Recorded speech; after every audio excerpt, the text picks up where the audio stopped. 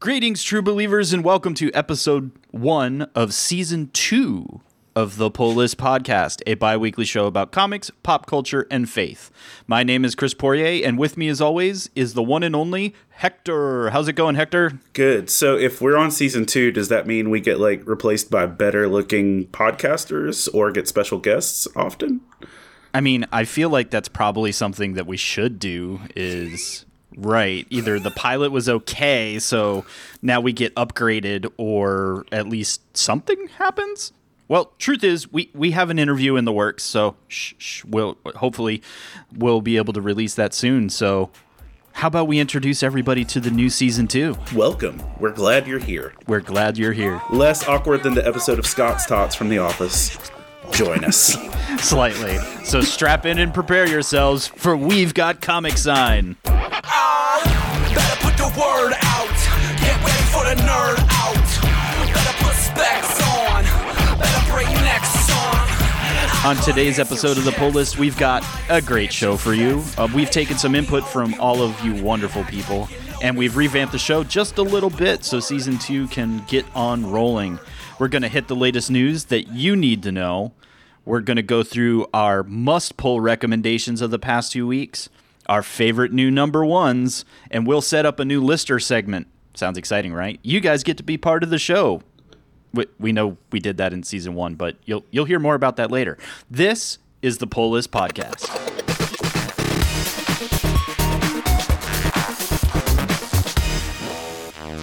So, Hector, let's talk about a few things that our folks need to know from the industry, and honestly, we have to talk about the thing that we literally finished recording our last episode about an hour before DC Comics announced that Didio was out. He was released from his employ, and we even talked about, we always say Dan should be on the show, and Dan, you can still be on the show. We still love you. Absolutely. You will be the third most attractive bald man on this podcast. And his goatee is magical, so I think that's something that we can hit, because that's definitely a love thy nerd thing for us. Is the beardness and facial hair thing is a thing for all of us. But man, it was so surreal because Dan had been doing, he oversaw Rebirth, which really, increased their sales considerably over the last 2 years. Made DC feel a little more grounded after the New 52. I know a lot of folks had mixed feelings about New 52 as a whole, even though we got some great books out of it. And it just seemed super weird. Felt way more like this is DC Comics. New 52 felt like this is DC Comics falling off a ledge, trying to grasp at being Marvel. And Rebirth to me felt like course correction. And right. Well done course correction. And it was. It got me back into reading DC heavily. I had been kind of out of things for a while, and when Rebirth hit, I was like, okay, I'll give you a go. It sounds interesting. It connected to the parts of New 52 that I personally cared about, and it did a great job. So for those that are catching up, Dan Didio was a co-publisher with Jim Lee, so they were the two core creatives. And literally 2 weeks ago, he got called back to Burbank. He was either on his way or was about to leave for Comics Pro, which we talked about in the last episode as well. And they were like, "Yeah, you should come into the office." And he was released on the spot. There's been lots of different speculations as to why this is the case. Not sure that all of them have actually been solidified in terms of, yes, this is absolutely why he was released. But the prevailing assumption is his idea for what was going to come next, what was going to follow Rebirth, this supposed 5G. Fifth generation of the DC universe had fallen flat internally, that some folks in the bullpen and other editorial were just like, I don't know. This doesn't feel as good as what came next. We don't know. Some individuals had a lot to say about it. Other individuals seem to be staying out of it. I know I've talked to some of my friends, and honestly, a lot of what they're feeling internally at DC is a bit of confusion, but that at least things are still moving. So it's really strange. There's a lot of different things out there. And if you're curious, the 5G issue is what had supposedly originally been pitched is that DC would actually age out all their current superheroes. So Batman would get old. Not that that's happened before. Superman would get old. Not that that's happened before.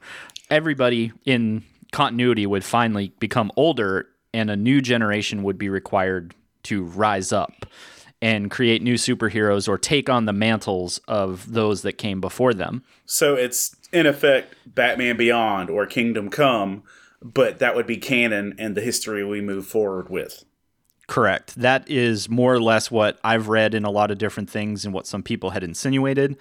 We literally, get what were Elseworld stories as kind of continuity.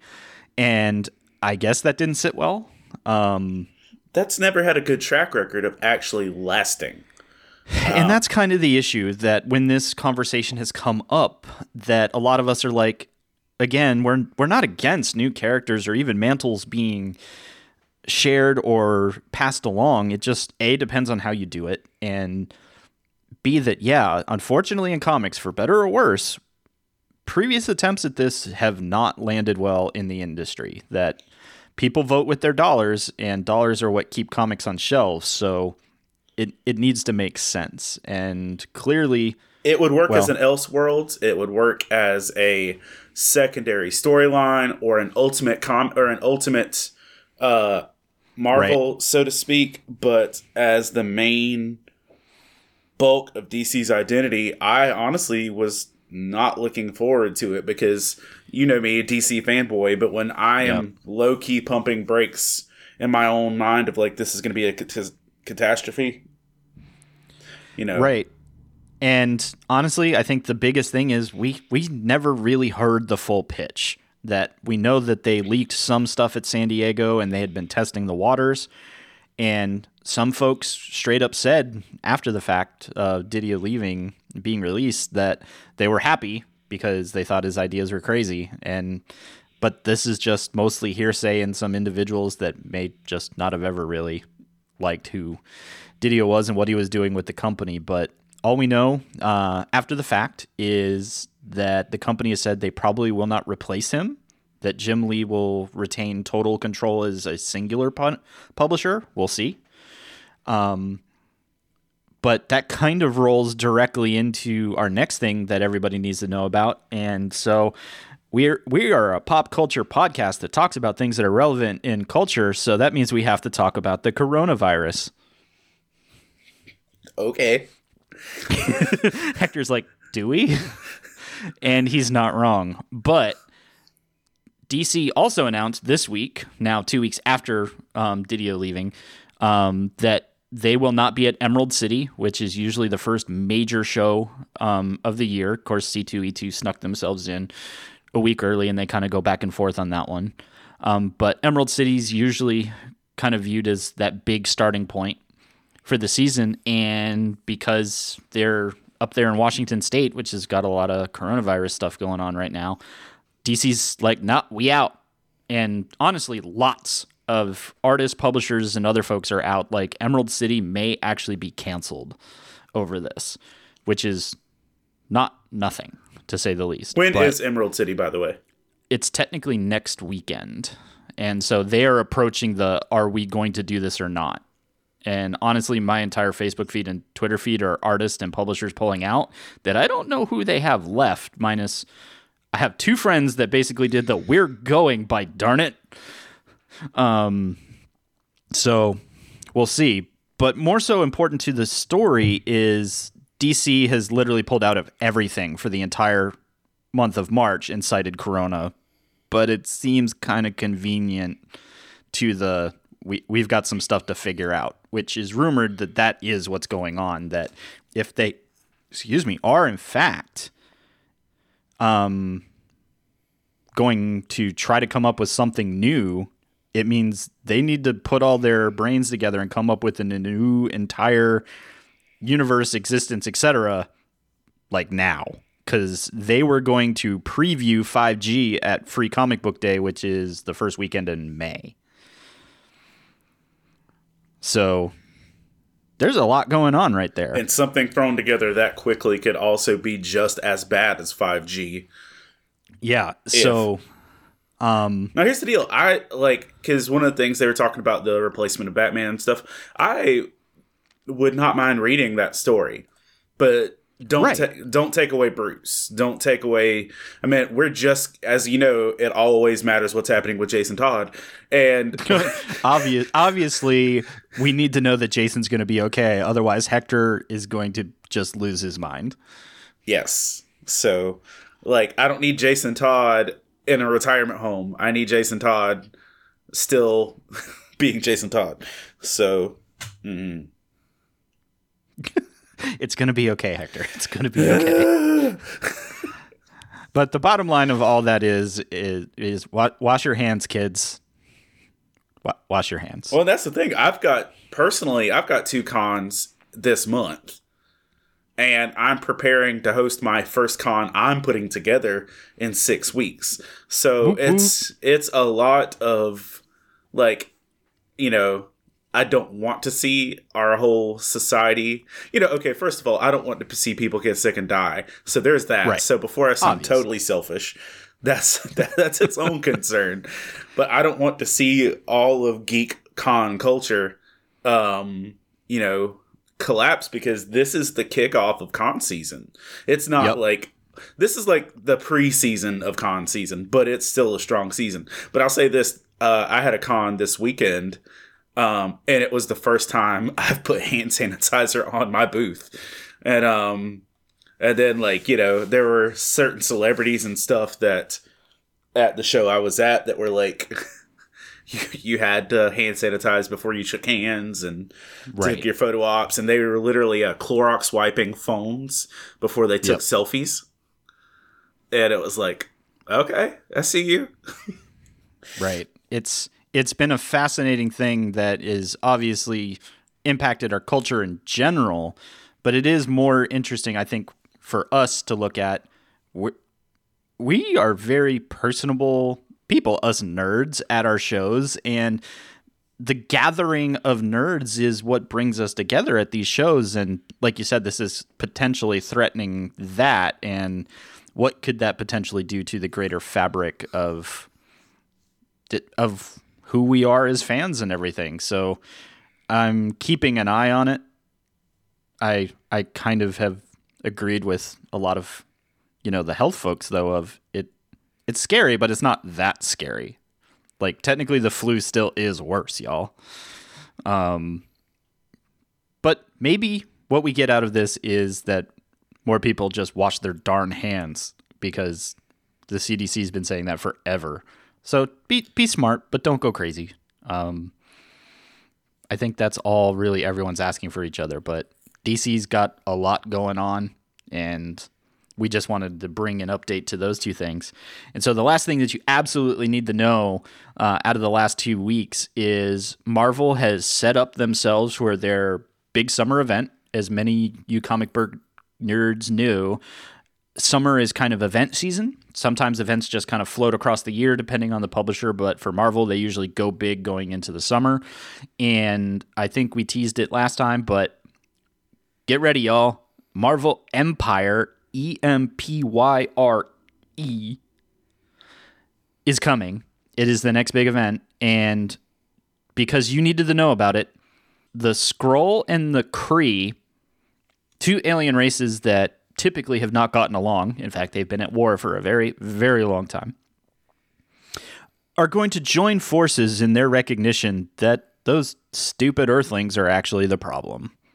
So they're coming for us together. Yay. I think Hector nailed my personal opinion on this one, which is we needed this? Oh, of course. But why? Because when you can't develop characters further, you throw an event at them. Basically, that's about the 2 cents on that one. But I'm just going to place this marker at this point in the episode for all of you that are now extremely upset with Hector and I. We have a lot of incredibly good things to say Marvel before this episode is over, and that's not sarcasm. In fact, just looking down the sheet, we're going to talk about DC, but a majority of our top picks are coming from the Marvel side of the house, and it's outside of events. So we'll talk about that a little further down. Let me just throw shade on my own side of the yard. When we're talking about throwing events at characters when you can't develop stories, Doomsday Clock, Event Leviathan, Year of the Villain, just splattering that across the canvas, because outside of Tom King, there wasn't a ton of character development going on in the DC universe last year. I will say this, that, there was some solid character development in other areas, but, it was a lot more event driven. I feel like what Dick Grayson has been going through since issue 50 or whatever of his book has been solid. Or issue 50 of Batman, wherever he got shot. I feel like Dick Grayson's arc has been a fun story, but it's almost event-driven as well. But, please understand, it's not just a Marvel shade. I think that's a comic book trope that when you can't develop a solid story or have anything meaningful to add to a character, you throw a generic event. Yep. And so here we are. Here we are. We are heading into event season. Like aging all your characters out. Dang it. So. But that's what you need to know. Our bi-weekly look at the industry and delivering you all of the inside knowledge that's relevant. As always, you can join in on the conversation with Hector and I and all of your nerdy friends on the Love Thy Nerd Facebook community. Just search for Love Thy Nerd Community there on the Book of Faces. Hit that join button and begin your geeky adventure together with us. Tell us what you liked, what you hated, or even maybe what we missed. We occasionally miss things. Not that we would admit that openly, but we miss things. So that's kind of getting fed from the fire hose from the industry. So let's move on to kind of our newly revamped section on talking about all the wonderful things that we have pulled out of our box, our pull list for this week. And we are going to give each and every one of you our top 4 from the last 2 weeks. And then we'll spend some time talking about the new number ones that you absolutely need to take a look for this week. So, Hector, how about you kind of kick us off on what really jumped out at you in your ongoings for the last 2 weeks? Straight up, the best thing I read was Curse of the White Knight, number 7. And it stood out to me way above everything else. Like, I had to go back and look at what I've read the last 2 weeks, where Curse of the White Knight still left stuff burning in my mind. I honestly thought when I was reading Curse of the White Knight 6 that was the end of the story. I thought they were, okay, it's over, cool, you capped it, good job. And then, when I got to the next page, I'm like, oh, there's an issue 7? So I really feel like a lesser storyteller or let's get out while the getting's good would have bailed at issue 6 and called it a day. But I think what they're going for I know it was the first one was an 8-issue run, and I get that, right? It was 8 issues. Right. That sounds right. That's what I remember. That the first one was 8 issues, but I'm there was so much actual character development. In issue 8 or 7 of Curse of the White Knight that I literally thought about that issue while I was reading other issues. It was so solid about what they're doing with Bruce Wayne, about the way it relates to Gotham. And I am not a shipper, in any terms. I don't read or watch or play things and think, boy, I hope these two people get together.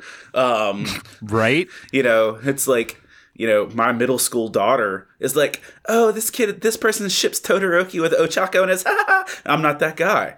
I don't care. Are you sure? You kind of sounded like it for a minute there. I don't care about who, forcing relationships for my own entertainment value. But I will straight up say that the palpable tension between Harley and Bruce in this second White Knight series is literally electric to me.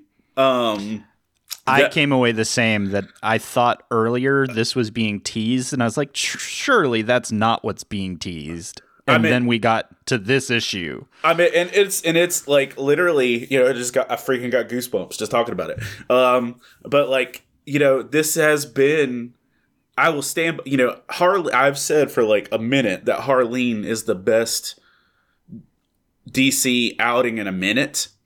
Yep. But if you take Harley Quinn's arc from White Knight and Curse of the White Knight as a whole, nothing has been done to further the character of Harley Quinn, or maybe any other DC character, because if we're super real, White Knight has been more character development on Harley's part than Batman's. It's true. She kind of goes from that complete endearment to being trapped with the Joker to realizing who she truly was in Jack, to then the complication of she's got Jack's kid. And then like what happens with, the climax between her and Jack, just the whole deal. But like the moment of Harley just like grabbing Batman's hand and saying, "You've got your friends," and I'm like, "Oh, I don't want to turn the page." Like literally, it's that kind of thing. But it has been super solid. Where Harleen has been amazing in giving us the best backstory on Harley, Curse of the White Knight has been giving us the best forward motion story, and I still firmly ascribe to. And I asked Sean Murphy about this when I spoke to him at a con. Is this canon Batman the Animated Series future? And he said, I can't call it canon. But what he's doing is loosely attached to Batman the Animated Series. And so this is the best development going forward from Batman the Animated Series on. So Curse of the White Knight is literally my favorite book that just this past issue. If you would have asked me issue 6, it wouldn't have been. Issue 7 freaking nailed it. They turned a heavy corner there. And a showdown's coming. Oh yeah, and it's gonna be dope. So jumping off of my Batman train over to Marvel. Wait, what? Yeah, hold on. You're going to talk about only Marvel for the rest of your weekly polls? I am. Not only am I going to only talk about Marvel, I'm going to only talk about X-Men. Wait, hold on. So that's a thing. Yeah, not lying. That's the beauty of this, is we want to talk about the really good things that are happening across comics. So yeah, for all you haters that think we don't know, we know. We know. So have at it, Hector. Tell me why I need to pick these books back up, because I still don't believe you. And understandably so. X-Men issue 7, we see a whole focal issue on the spiritual relevance of what is going on in the X-Men world, because the X-Men have come up with if you haven't been reading, since what were the two launch books? House of X and Powers of X? There we go. Since House of X and Powers of X, mutants have developed their own island, their own world, their own sovereign government, their own medicine, and they're living separately. But one of the big kickers is they have the power to resurrect any mutant that's killed through the power of 5 mutants and some pods and some clever trickery. So if Gold balls. Gold balls. If you kill any X-Man or any mutant, they literally get rebooted and come out And not only do they come out fresh and clean, and you can actually add or subtract stuff from their character or powers based on their desire. And so people are actually adding stuff into their wills, like add a little Magneto in my powers or whatever. But so the whole deal is the whole issue 7 of X-Men focuses around the spiritual discussion of what happens with our souls, specifically the mutant souls, when they're dying and rebooting their souls over and over again. And it's this existential conversation between Cyclops and Nightcrawler, and a lot of what Nightcrawler is doing, of how he is dealing with the fact of how he can reconcile his faith with what's happening. And literally the climax of it, and I'm not going to say this is a spoiler, it's just the tone of it, is that he is going to have to hardcore examine his faith and probably change how his faith works in regards to it. I'm not saying that this is the something to endorse in that, yay, let's in the whole vein of Rhett and Link and everything else, let's deconstruct everything or whatever. Right. It's not that, but honestly, sitting back and watching Wolverine, Cyclops, and Nightcrawler have a 28-page spiritual discussion was dope. So there was a lot to that, just about the value of a soul and all that goes with that. So that's pretty wild. And Nightcrawler is one of those characters that through his entire existence has always latched on to his Christian faith. So I'm really glad that Hickman is having that discussion, given the reality now that he's part of a group of folks that literally can resurrect the dead. Yeah. So if you aren't reading X-Men, you can pick up issue 7 just for that discussion. So fine. You better. So that's X-Men number... Seems relevant, so yeah. X-Men number 8, X-Force number 8, which was one of my other picks, is a Domino and Colossus heavy storyline, which I am a big fan of Domino and Colossus as a couple. I'm a big fan of Domino in general, especially since Gail Simone had her hands on her. And this is the first issue featuring Domino primarily that felt like Gail Simone was back. I know she didn't write it, but this felt like Gail Simone era Domino. So there's that. But it's solid Domino and Colossus stuff, and there's a whole great story arc about how the pain we go through makes us who we are.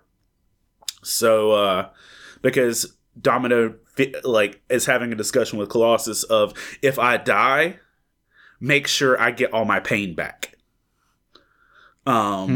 She's like, don't let me come back free of the struggle I've gone through. Make sure I come back with every bit of suffering I've endured. I don't want to forget. Wow. And so, I mean, it's just like taking some freaking deep swings at, character and integrity and morality and stuff like that. And then on to less of character, morality, integrity is Marauders number 9, which I think we're like 4 or 5 issues since they killed Kitty Pryde. And they have yet to bring her back. Is that still an issue? We're still not talking about her being gone and dead and all that?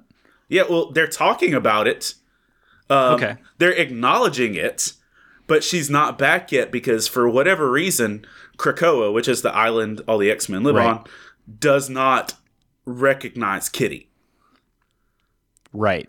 So this can also be connected to can they resurrect someone that the island and their powers don't recognize? I'm assuming is kind of the world they're setting up. Yeah. And so there's this whole thing of they're on like 5 or 6 tries of trying to bring Kitty back, and Emma is struggling with what's going on. But the crazy part is who the villain of this issue is. It's freaking Yellow Jacket. Okay. The Ant-Man villain. There you go. Right. Oh, yeah. Right? Isn't that Yellow Jacket? Yeah, hold on. That sounds right. Because that's the villain from the last Ant-Man movie. Right. Yep. Okay. So Yellow Jacket has hitched a ride inside of Pyro's brain. And... oh, snap. And so another way, because of villains constantly trying to infiltrate Krakoa, Yellow Jacket has stowed away in Pyro's brain. And literally, this issue of Marauders, which is issue 9, reads like Inception. Like the DiCaprio movie, Inception, Tom Hardy movie. Like, Okay. It literally is layer upon layer of mental trickery, like trying to keep Pyro from getting exploded.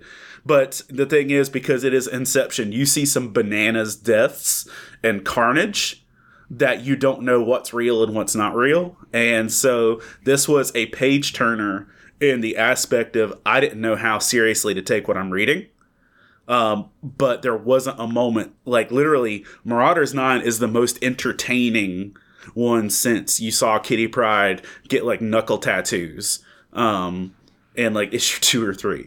So this was straight up the most entertaining X-Men book in a minute.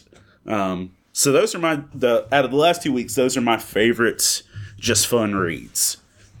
So. Yeah, and Yellow Jacket actually was created by John Byrne, all the way back in Marvel Premiere 47, back in 1979. So he would have been used in earlier X-Men stuff, and definitely some of Byrne's run, and then was reintroduced in Ant-Man in 2016, just leading up to the movie. So I really dig when comics kind of dig back to the old school and remind us where some of these folks have come from. Mm-hmm. And we'll talk about that in our number ones of the week, because we're going to talk about, Adam Strange, and people are going to be like, wait, what?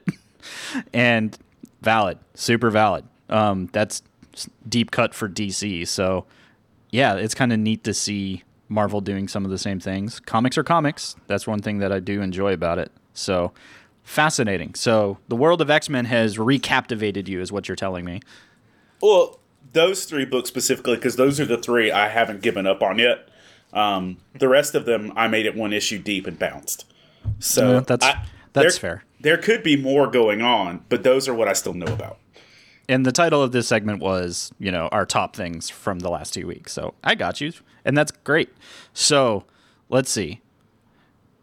I'm going to do the same thing. So I'm going to start by talking about Batman, and specifically Batman number 90 was the latest installment in the long run of Batman.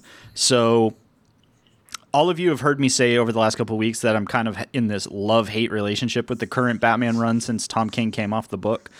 And I still kind of am, but this book made the list this week because I saw at least some insight to the greater story arc that is trying to be laid out here.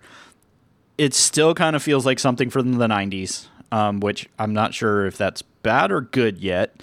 But as we get introduced a little more to this new villain that's calling himself the Designer, other than the fact that the Designer has absolutely no skill in designing villain costumes, which you have to open the book and see for yourself. It's Macklemore. I don't get it. But apparently his gifting is that he's called the Designer because he's super smart, and he gives me that Riddler feel that they kind of tried to do in other things, of that he's so far looking down the road that he can knit together these perfect plans, and supposedly that's what he's done. And he's pulled together a small group of supervillains in the Penguin, Riddler, Catwoman, and did I say Penguin? Did I start with Penguin? Yeah. Joker. So those 4. And he invites them to his creepy house out in the middle of the ocean, and basically says he knows how to take down Gotham, and he kind of does these interviews with each one of them, tells them the plan and how they're going to play out in it. And the Joker is the Joker. And Well, it's not just gives them a plan. He's helping Right. them level up their game. right, he's teaching them how to. He claims that they're all like level 1, level 2 supervillains, and he wants to make them. I think the book said level 13 to 15, something like that. It was like 10 points higher. So he wants them to go beyond plus ultra? Yeah, plus ultra. That sounds right. And things kind of go sideways. The Joker is Joker, ends up killing him. They burn the place to the ground, never speak of it again, kind of thing. And Catwoman's admitting finally to Bruce that she was part of this, and there's more to the story and everything. So I'm like, okay, we have a classic rogues gallery back in Gotham, a crazy villain that doesn't know how to dress himself, and then an absolutely insane dude that takes people's teeth out of their head and embeds them in their stomach when he kills them, but we don't talk about him as much as the other guy. Okay, that's pretty crazy. I'm down for where this story can potentially go, because it implies that Catwoman has another, now that her and Bruce are back together and everything's cool, that she still has another very deep secret to tell that she hasn't told yet. So it's not giving me the same feels as I had for King in terms of the visceral response of things, but it's kind of action-packed, and at times I just want a comic to be a comic, and I think this is hitting the epitome of that, with the rogues back and some big secret plan to come. So I'm in for it. It just made me sad that Catwoman's level 13 stuff was just steal from Bruce Wayne. Right? And that's like, right. And that's the thing is, that doesn't feel like level 13. Your involvement in this is, we need as much money as possible, and Bruce is like, cool, so you're here to take all my money. Oh, comics. So Batman 90, the arc started, back in 86. But it's worth a ride if you're in for Batman and classic Batman goodness. So now's the time when I transition to nothing but Marvel books. So told you guys, Marvel is doing a lot of really good things in their individual issues and their individual stories. I literally had this conversation at my shop this week of, I don't need Savage whatever. I don't need Noir whatever and Empire whatever. Do the things that you're doing in some of your individual books and just do it well. Daredevil number 19. Chip Zdarsky is still crushing this. And you hear Hector and I talk about it every week. It's because I've read every issue. And this week, Daredevil is still dealing with all the stuff that we've been telling you about, of his faith and actually helping the city. Wilson Fisk is still, he's still the puppet of these other folks that just have more money than control than he does. It feels like a story on its head. But then Chip Zdarsky throws a rogues gallery at Daredevil. And we get classic Stiltman. You heard me, right? Bro, I freaking clapped when I got to Stiltman.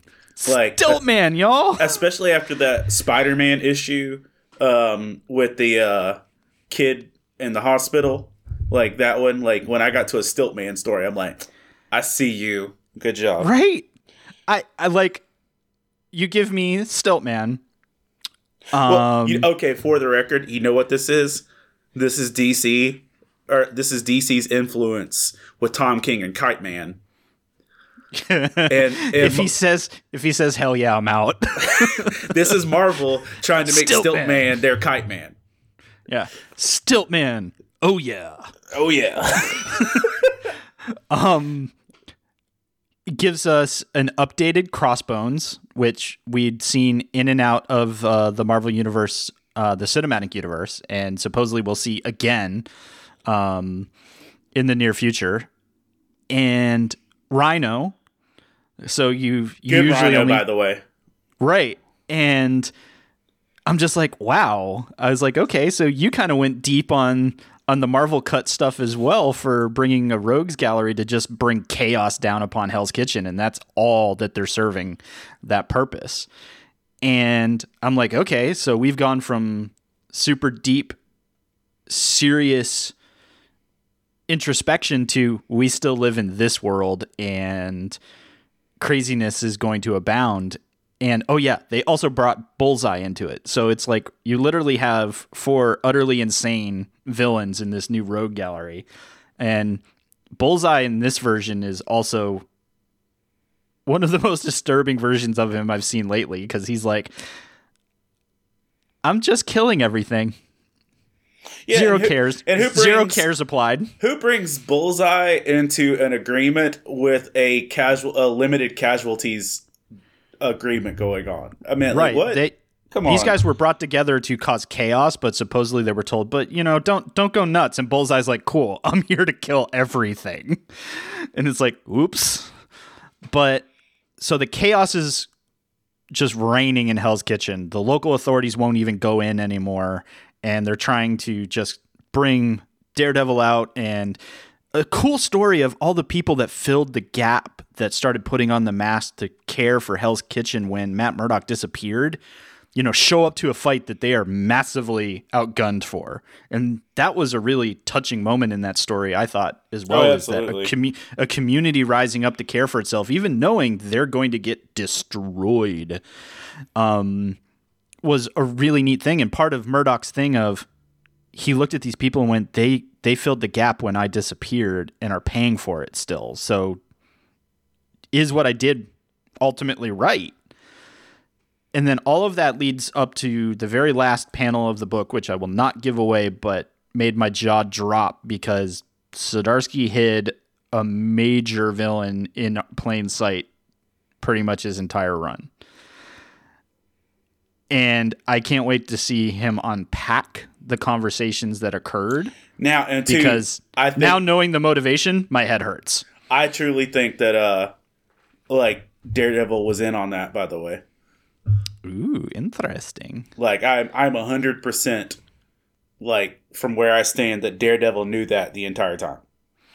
So it'll be interesting to see which of the 2 versions we get. I honestly hadn't considered that. But now that makes an interesting discussion as well. So you need to read it. Daredevil 19 is when Daredevil kicks up a notch and we go full Marvel, and that's a good thing. And talking about going full Marvel, Ant-Man number 2 is one of my top picks from the last 2 weeks. Sorry, not sorry. There's only 5 books in this run, which still makes me sad, but Ant-Man continues to be everything that I want an Ant-Man book to be.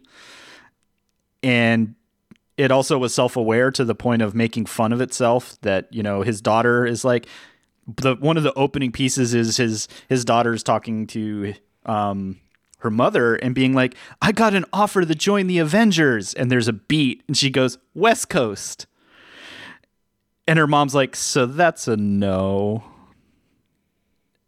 And that's just funny to me because West Coast Avengers, everyone either absolutely adores and loves that series as it's been, or yep, it's the D team. It's not even the B team. It's the D team.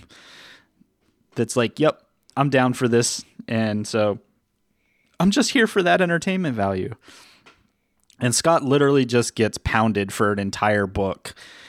And that's kind of Ant-Man's world, right? He ultimately makes impacts in his world, but usually while getting his butt kicked over and over and over again. So I'm here for it. It's funny, it's witty, and it's everything that I want from a comic some days, which is just mindless action and good humor. Because it's part of that escape. It's part of that thing, and Ant-Man's just doing it really well. So I think they're going to have a really strong mini here, and maybe we get lucky and Ant-Man comes back in an ongoing. If enough of us go and pick this book up. Hint, hint, hint, hint, hint, hint. Go read Ant-Man. No. And then finally... dang it. No. No brooding here. We're talking about Marvel. And then finally, Doctor Strange, Surgeon Supreme number 4 is another book that I've been talking about the last few episodes, and I'm still down. It's really wacky to see the talented surgeon in Strange going after folks and doing things and then being like, okay, I got to jump into this portal to another dimension and magic up some bad guys. and it's literally a time management story. There has to he be can't a better be everywhere. term than magic up. Like, Maybe not. there's got to be a clever term. He's a sorcerer supreme. I don't know. I don't write these things. Well, I guess I do. So yeah, he gets his magic on and does crazy things on the other side of the world, and it's great. And it's just like Ant-Man, that it's kind of witty, but it's also most mystical thing that you're going to get outside of what X-Men's going on right now. So, Mark Waid's all in on this story, and so far it's been a ton of fun. So if you're looking for fun reads that also harken back to a Marvel that I think all of us really enjoyed, Daredevil, Ant-Man, Doctor Strange, Surgeon Supreme, they're doing it. So go read those books. Man, we haven't heard Spider-Man's name in here in forever. Yeah, well, it's because I'm really only enjoying the Abrams run, and the book release of that is painfully slow. They've been great, but I feel like they're every 2 months. It's slow. So more on that.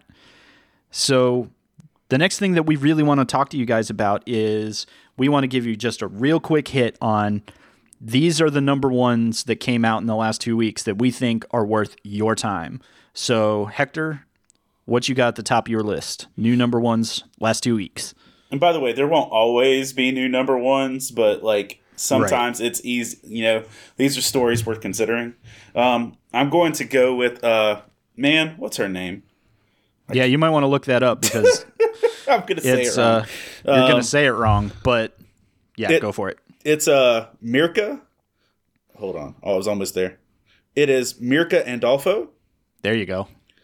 She is the author of that book we read all last Unnatural. There we go. Yep. Unnatural, and just making the full disclaimer here that this is not family friendly. This is not the book you want to recommend to your kids or anything like that.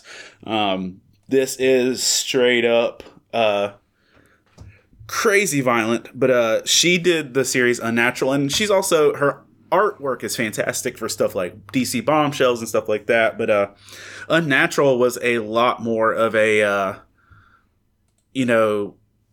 they really played the sexuality of the covers and stuff, I think, to appeal to a certain demographic. But honestly, the story was solid. This apparently actually is giving her a chance to tell a story without overhyping that. Yeah, I think so. At least so far. Well, at least with the first cover of the first issue. But Mercy follows the story of... I don't even know how to tell you what it follows the story of. But it's got a fantasy vibe to it. Kind of a steampunk vibe to it. It's got a steampunk vibe. It's got a Lovecraft vibe. And we don't really know what it's truly about yet. But I will say this: it has a very Lovecraft vibe of like Cthulhu and Cthulhu. There you go. Cthulhu. There we go. Cthulhu-ish creatures. A woman with a savage need to, I guess, feed on humans. A woman haunted by nightmares. But basically, it follows a small town, and this lady shows up in a carriage, and chaos is ensuing. But it felt very much like an HBO pilot of, like, you and I both know, because Mirka does more adult stuff, that as we're reading the first half of this book, and they're like, oh, it's kind of squeaky. Like, there's nothing sketch going on. This might be a book that's relatively wholesome and doesn't have, like, nudity. And then, like, it turned that corner real hard towards the end. And yeah, I was thinking the same thing. I was like, okay. I was like, okay, this might be a solid, clean book. And then you turn the page, and not only is that not the case, it's really not the case. So it goes from some HBO Game of Thrones season 2 level stuff to, like, brutal violence to all sorts of craziness. But if a Lovecraftian period piece in the 1800s with, like, that kind of gothic vibe is your deal, and this, I'm pretty sure this is going to be strong on the horror aspect. Yes, definitely got that feel. Then this is for you. So just on a new number one of something that kicked off, this is something new that started, and that might be something you are interested in. What about you? So I think everyone's probably dumbfounded that we've made it through most of the episode and not uttered the word strange adventures yet. And that's because we needed to save it for this segment. And so Tom King and Mitch Gerard, their Mr. Miracle run was absolutely amazing. We talked ad nauseum about it. So Strange Adventures was going to be the thing that we were really curious about as well. And so, like I said, we're talking about Adam Strange, a space adventurer that gets pulled out of Earth and flung across the universe to this strange world because of being exposed to beta rays. And so, being exposed to rays of things and space travel and becoming a rocket man. Congratulations. You now understand roughly who Adam Strange is. And this is a deep cut from old school DC. And that's why I love that, the first outing was Mr. Miracle, who people know of, but is usually not the, I'm going to tell a really crazy, visceral story about. Well, this team, I don't know how, but they take these characters and then they drop them in our world, give them our circumstances, and then craft a story. And this one is shaping up to be a murder mystery, of all things. That Strange is back on Earth with his wife, and he's written a book about being in the wars all the way across the other galaxy where he met his wife on her home planet. And a fan comes up to him and loses his mind. And then a couple days later, they find him missing a head, very dead. And so sets up a story of Adam's like, I didn't do it. I need someone to help me with this. And out of pure insanity, we get a glimpse at a major DC hero early who turns down Strange, and then a brief introduction tease to another fairly, I won't say deep cut, but it's a character you don't typically see a lot in DC, and I'm here for the ride already. I'm like, okay. What are you talking? Okay, so I'm not going to, I don't want to say this to spoil it, but I'm like, you do realize he's got an ongoing book. He does at the moment, yes. For ever, 30 issues or something. It's the one that I'm kind of confused at because I wanted to like that book. But and me too, not for other reasons, but I couldn't. But go on. Yeah, so that's why I say that even that, dumping him in Rebirth was kind of a shock. But here we are again. Okay. I'm also looking under all the covers going, where's Darkseid? Well, this definitely I don't think they're going to go there, but we'll see. Mr. Miracle is it feels like the Mr. Miracle world. Right. Straight up, this feels like Adam Strange and Scott Free would be sitting next to each other at a con signing autographs. Right. Or they literally live in the same condo and they're part of the same association. Because I'm just looking at this going, man, you guys just nailed this superhuman, superhero family vibe that feels a lot like My Problems and stuff, which is kind of the idea of what a lot of comics have tried to do, but it's hard to describe that.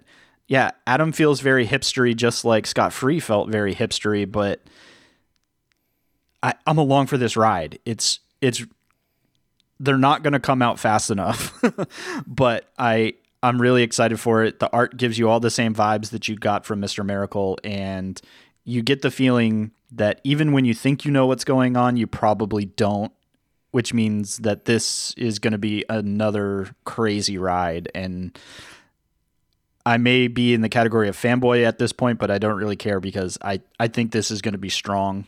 And it opened really strong and with characters that I would have never imagined are the ones interacting with each other. So Strange Adventures and Mercy come out as our must pick ups of number ones this week, but I'm breaking our own rule as we start this segment. And I have a follow up that I just got to say. And for all you Marvel fans, Strange Academy number one from Scotty Young and Humberto Ramos was a ton of fun. So you can think Avenger Academy, except with magic wielding folks, and they're from all across the multiverse. So there's some really interesting new characters here. There's lots of classic characters that are going to be the teachers of this academy. So it's a ton of fun. And I think that's exactly what folks need right now. And this is a book that you can get your kids into super easy. So if you're looking for that academy feel, that high school, private school feel of upcoming sorcerers and whatnot in the Marvel Universe, Strange Academy looks like it's going to be a ton of fun. So rush out to your local comic shop and give that a go. So that's kind of all the wonderful things we want you guys to be reading, what we would recommend out of the last 2 weeks. But before we go this week, we want to introduce something a little new. It's kind of a tweak on what we were doing. As some of you remember, we were having folks comment on Wednesdays the things that we weren't reading. We have a better idea. We want to hear your glorious voices on our show. So Hector and I want to hear about your favorite reads, and you can give us a call. That's right. You can call us at 706-530-1412, and that number will be in the show notes, so you don't have to sit there and figure out what I just said. And leave us a 30-second message about your fave read, and you'll be on the next episode telling the world about what you are currently reading and enjoying. It's that simple, kids. Buy comics, read them, call, and nerd out. So we'll be listening to those, and just leave a message. That phone number is us, I swear.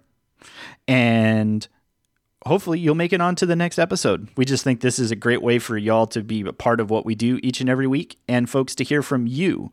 So it's that easy. Let us know who you are and what you're reading. Keep it to about 30 seconds. We may edit it down, and we'll try to feature you after our polls every week so people can find out what we're missing and what you need to read. So we love to hear about the stuff that you're pulling and reading, so don't forget. Give us a call. Hit us up Friday the following week that the episode comes out at that phone number, and we'll feature you right here on the show. So that's it for us here at the Pull List Podcast. Episode 1 of Season 2 is in the books and now in your ears, but we couldn't possibly do any of this alone. As many as you know, we take this epic journey of podcast and fandom with 2 other amazing podcasts that are also part of the Love Thy Nerd podcast network. Humans of Gaming with Drew and Chris does interviews with game designers, producers, and creators, and gets to the heart of why they do what they do. And the Free Play podcast with Bubba, Matt, and Kate covers just about everything else that's nerdy and in between. It's a lot of fun. It's a great little conversation with those folks each and every week about things going on in nerd culture, especially a lot with video games and tabletop. So don't miss out on either of those other great shows here at Love Thy Nerd. So guys, Hector and I want to thank you for choosing us as your primary comic book knowledge factory on a near weekly basis. So don't leave us hanging. Rate and review the show on your podcasting app of choice. We're on the iTunes, Spotify, Stitcher Radio, and so many more. Help us, help you, help us tell other people about where they can hear about comics on a bi-weekly basis. So thanks for listening. This is the start of Season 2. And remember, kids, read more comics.